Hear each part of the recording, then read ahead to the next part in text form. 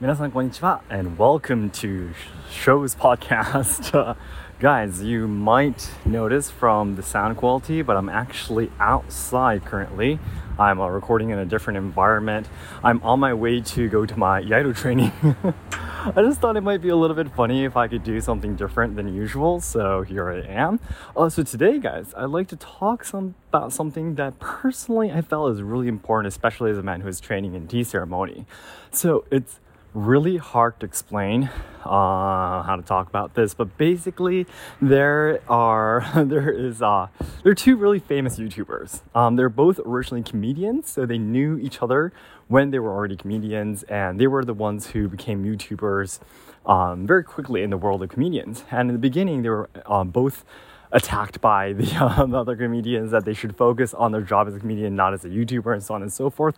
But after COVID came, everyone started doing YouTube and all that kind of stuff. So they actually have a really strong bond. But one comedian is actually a senpai compared to the other comedian, and they're both they have a really good relationship. But they went to have just privately, without filming a video, without not a TV show program or anything. They just went out to have dinner together. And in one of the sub-channels of the Kohai, which is the junior comedian, made a video explaining about how the dinner was. Because they're both, one person who is a junior actually has almost 5 million subscribers, and the senpai comedian has 2.5 almost.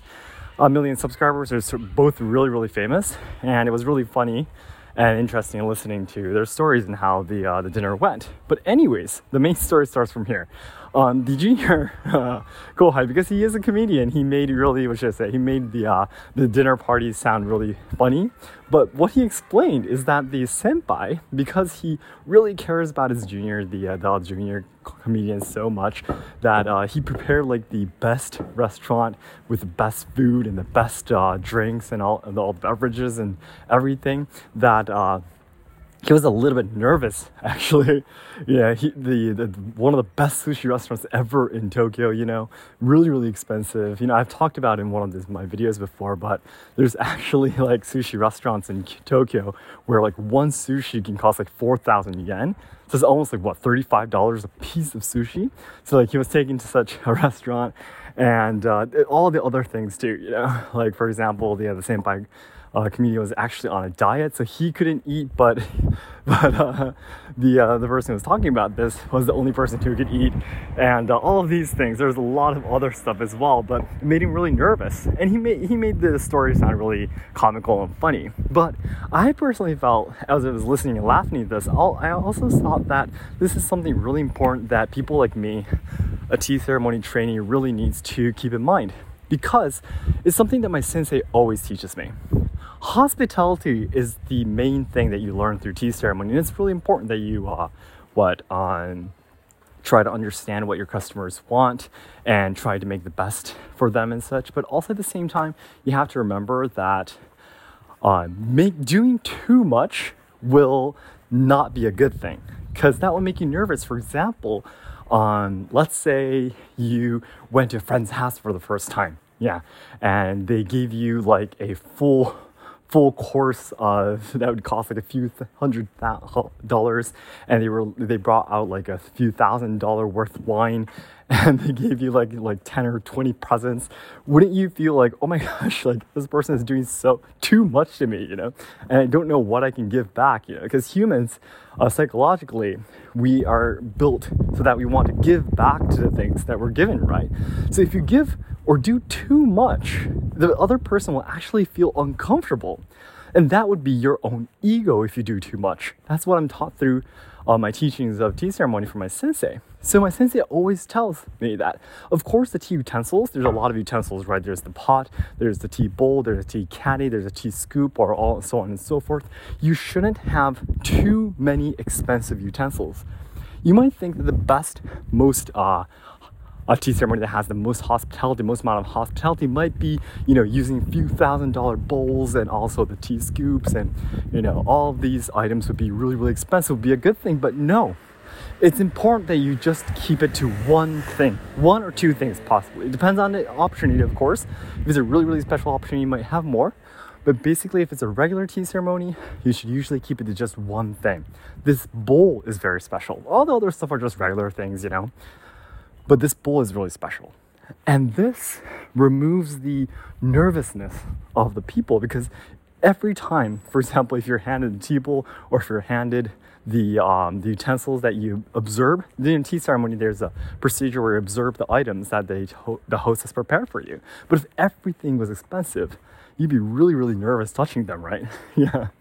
So that wouldn't be really comfortable for your guests. But if you have one really important thing inside all the tools that you have that day, that the guests will be able to cherish that, focus on that one thing and just take very good care of that one item. And then they'll still be able to enjoy it and still have fun and relax at the same time. So that's what's really important in tea ceremony. And through the funny stories of this comedian, I was able to find such an important message. I was able to refine something really important that my tea master has taught me through my training. And I thought this was something I'd like to share with you. So it's always a balance. Doing everything you can is not always the good thing. I think this is something that goes along with all the other stuff that I train as well, but it's all about relaxing.